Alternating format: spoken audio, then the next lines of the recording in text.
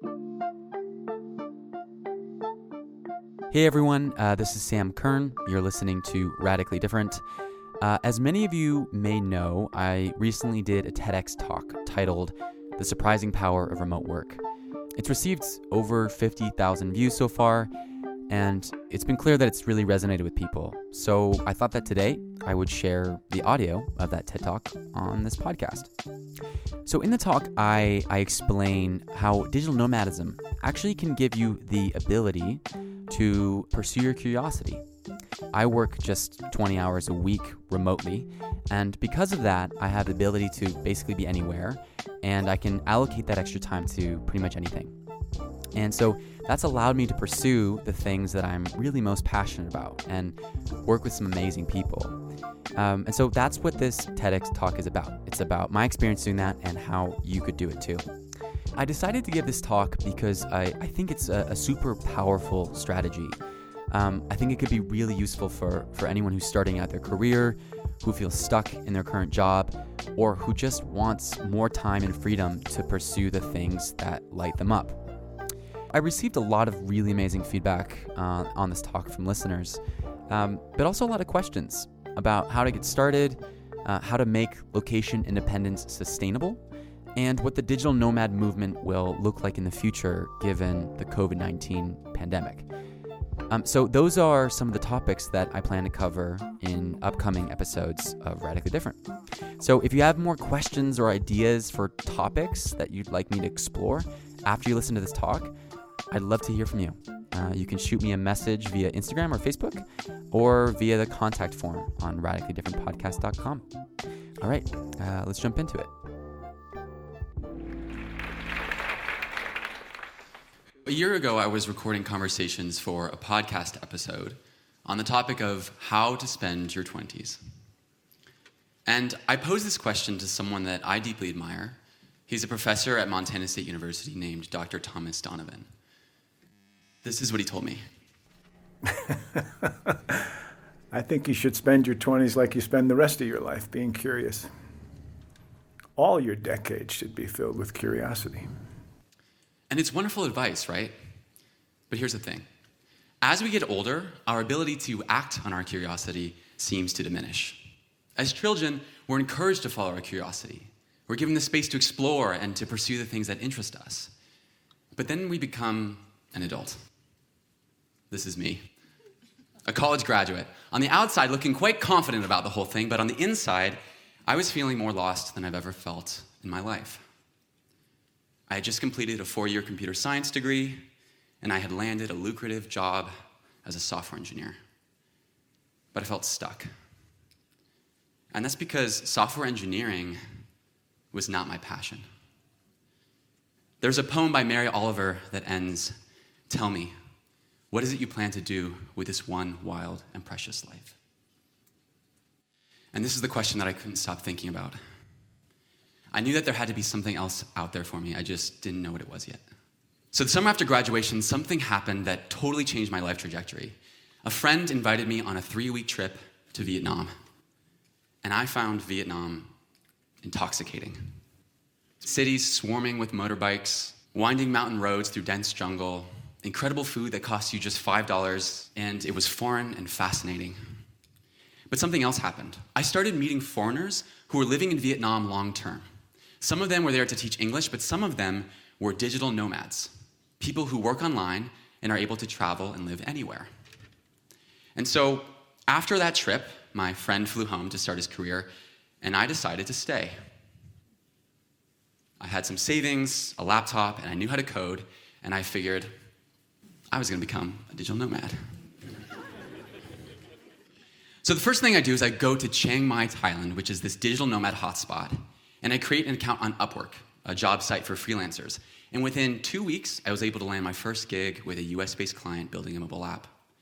I was working just 15 hours a week, making $30 an hour, so about $1,400 after taxes, and this is plenty of money in a place like Thailand where you can live comfortably on $1,000 a month or less. And so this new part-time remote job, it gave me a level of freedom that I have never experienced. For the first time in my life, I could travel and explore without a deadline. I could go anywhere and do almost anything. And that's what I did. I traveled around northern Thailand on a motorcycle. I did a Vipassana meditation at a forest monastery, and I got scuba certified on an island. And I actually worked 8 hours on the ship on the way there using cellular data and a Wi-Fi hotspot. And around the same time, I had this idea to start a podcast about lifestyles and career paths that break from the American norm. I wanted to expand my own awareness of life possibilities and then share them with the world. And so I began interviewing people living in radically different ways. I interviewed a 24-year-old woman who was cycling from Thailand to Spain, 15,000 miles over the course of a year and a half. I sat down with a 21-year-old German man who had left his upper-class family to become a Buddhist monk. And in one of the more strange experiences of my life, I spent a week on a tiny island off the coast of Thailand with this group of people building a network of eco-villages around the world. They described it as a place for visionaries and change makers to rewrite the blueprints of humanity. It was a weird week. Now, it wasn't all glamorous. Sometimes I felt really lonely. My equipment broke. I got caught in a lot of rainstorms on my motorcycle. But overall, I was on an adventure, and I felt alive. And something else happened. I discovered a new passion, podcasting. I realized that I loved talking to people and sharing their stories. The author Elizabeth Gilbert talks about how if you faithfully follow your curiosity, it just might lead you to your passion. And this is exactly what happened with me. Now, we all have things that we're curious about, places that we've always wanted to go, side projects that we can't stop thinking about, dreams of becoming an artist, writing a book, or starting a business. But I think that a lot of us feel like we're not fully free to pursue those curiosities. We lack the time, the money, the connections, or the courage to give them a go. And so I believe that we need to recreate space in our lives to be able to act on our curiosity. We need to give ourselves the room to breathe so that we can discover what lights us up and then pursue it. And I've found that digital nomadism and the strategies and the philosophy behind it is actually a way of doing this. Now, the digital nomad lifestyle of working remotely, traveling between countries, and living out of a suitcase, it's not for everyone, and it has some obvious downsides and trade-offs. But I think digital nomads are onto something that we all can learn from, because at its core, the digital nomad movement is not just about travel, it's about freedom. And for me, at least, it's the ability to act on your curiosity. So now I want to show you some of the ways that digital nomads create freedom in their lives and explain how you might be able to do the same. It's likely more possible than you think. So a key component of digital nomadism is location independence. And it's powerful in a few ways. One is that if you want to live abroad or you want to experience new culture, you can do that, and that's great. But it also allows you to really intentionally choose your environment and your community. So if you hate the cold, you could spend the winter in Argentina.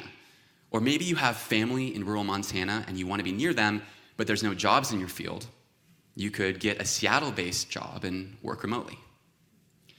Location independence also allows you to live in a cheaper place and take advantage of this thing called geo-arbitrage. So geo-arbitrage is basically the idea of earning money in a place that's more expensive and then living and spending it in a place that's cheaper. So imagine making a San Francisco-based salary and living in a place like Thailand. Your money just goes so much farther.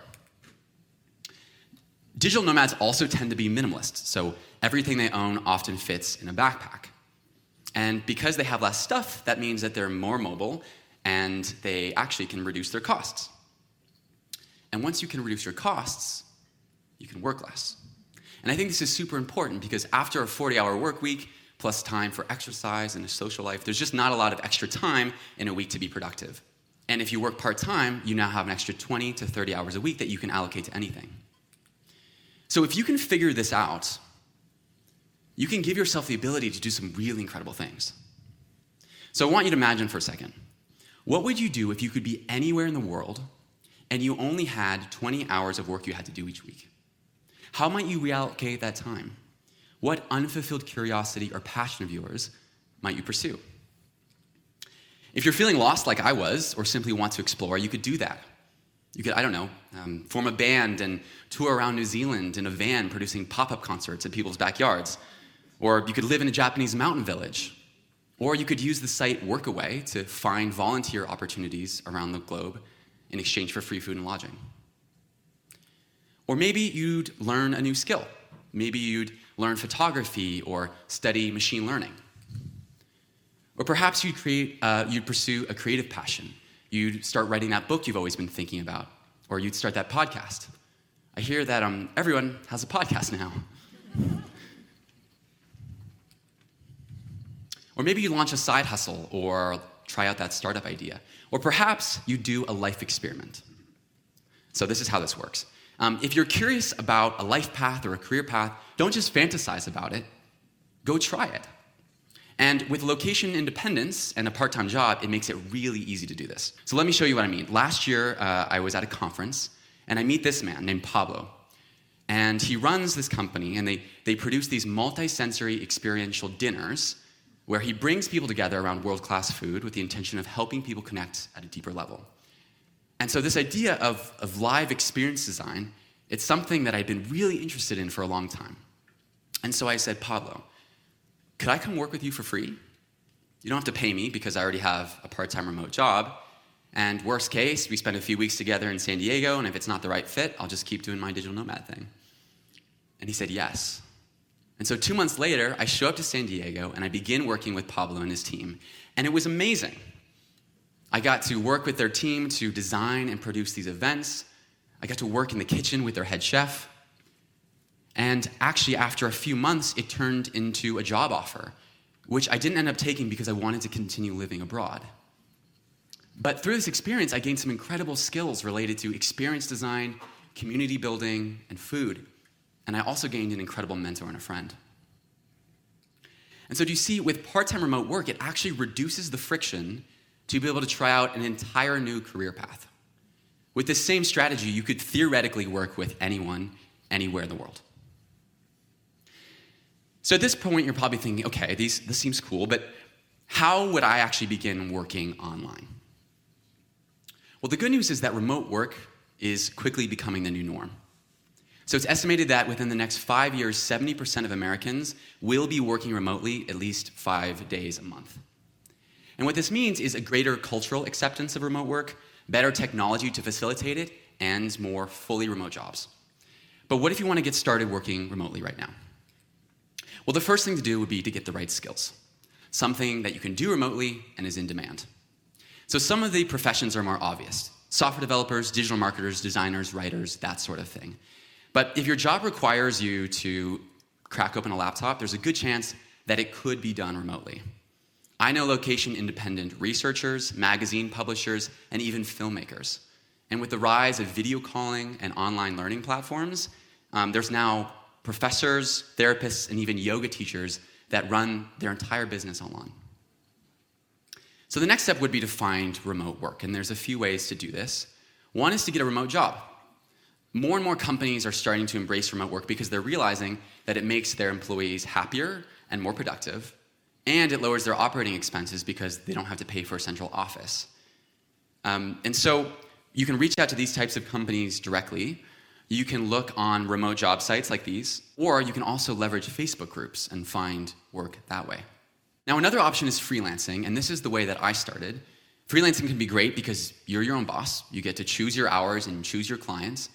But it can also be really isolating, and oftentimes there's no guarantee of a steady paycheck. Now, I assume a lot of you already have jobs, and so another option would be to keep your job, but renegotiate the terms. So this is Brittany. She was a lawyer in the US, and this is how she started working remotely. So a lot of the law firms I worked for were completely paper-based. So you had a file, and you had to print everything, put it in the file. Well, I would help the whole law firm go paperless, make myself indispensable, and then say, hey, I'm moving to Costa Rica. Do you still want me to work for you? And they were like, yeah. So I guess we've never had anyone work remotely, but we'll try that because we don't know what to do without you. Bold, I know, but it's a powerful strategy that even you could utilize. So another way to begin working remotely online is actually to teach English, and this kind of blew my mind. So China has the largest middle class in the history of the world, and they want their children to learn English. And this has given rise to an entire industry of online English teaching platforms. And so what this means is that if you're a native English speaker, which most of you are, you can create an account on one of these sites and begin teaching English and make $12 to $30 an hour. You can choose your schedule, and you can do it from anywhere. And this is something that a lot of my friends in Chiang Mai were doing because it's a great way to cover your expenses while you're figuring out what else you want to be doing online. So if any of these possibilities seem exciting to you, I encourage you to just start somewhere. And maybe that means, especially if you're starting out your career, maybe get a full-time job, develop some remote skills, and then transition to part-time remote work when you have more expertise and experience that you can leverage. Convince your employer to let you work from home several days a week, and then blow them away with your productivity. Downsize your house or go without a car to reduce expenses and learn how to live with less. Work 30 hours a week instead of 40, and then spend the extra 10 hours learning a new digital skill. Maybe pick up some freelance writing gigs alongside your day job, or rent out your apartment on Airbnb for a month and go on a trip to Bali or another digital nomad hotspot. If you want to live life differently, take the first small step forward. Because with each step, your awareness of the possibilities will expand, and you'll meet other people who are thinking the same way and can help you along your journey. I want to live in a world where everyone is free to spend time acting on their curiosity. At an individual level, this allows us to discover our passions, the things that make us feel most alive, and then act on them. And at a societal level, this creates a better world, because what the world needs most is people who've come alive. Thank you.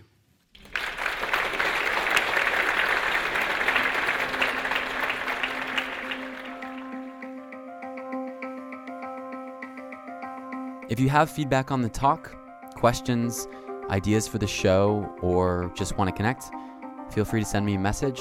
I'm on Instagram and Facebook at Radically Different Podcast and at radicallydifferentpodcast.com. All right, until next time.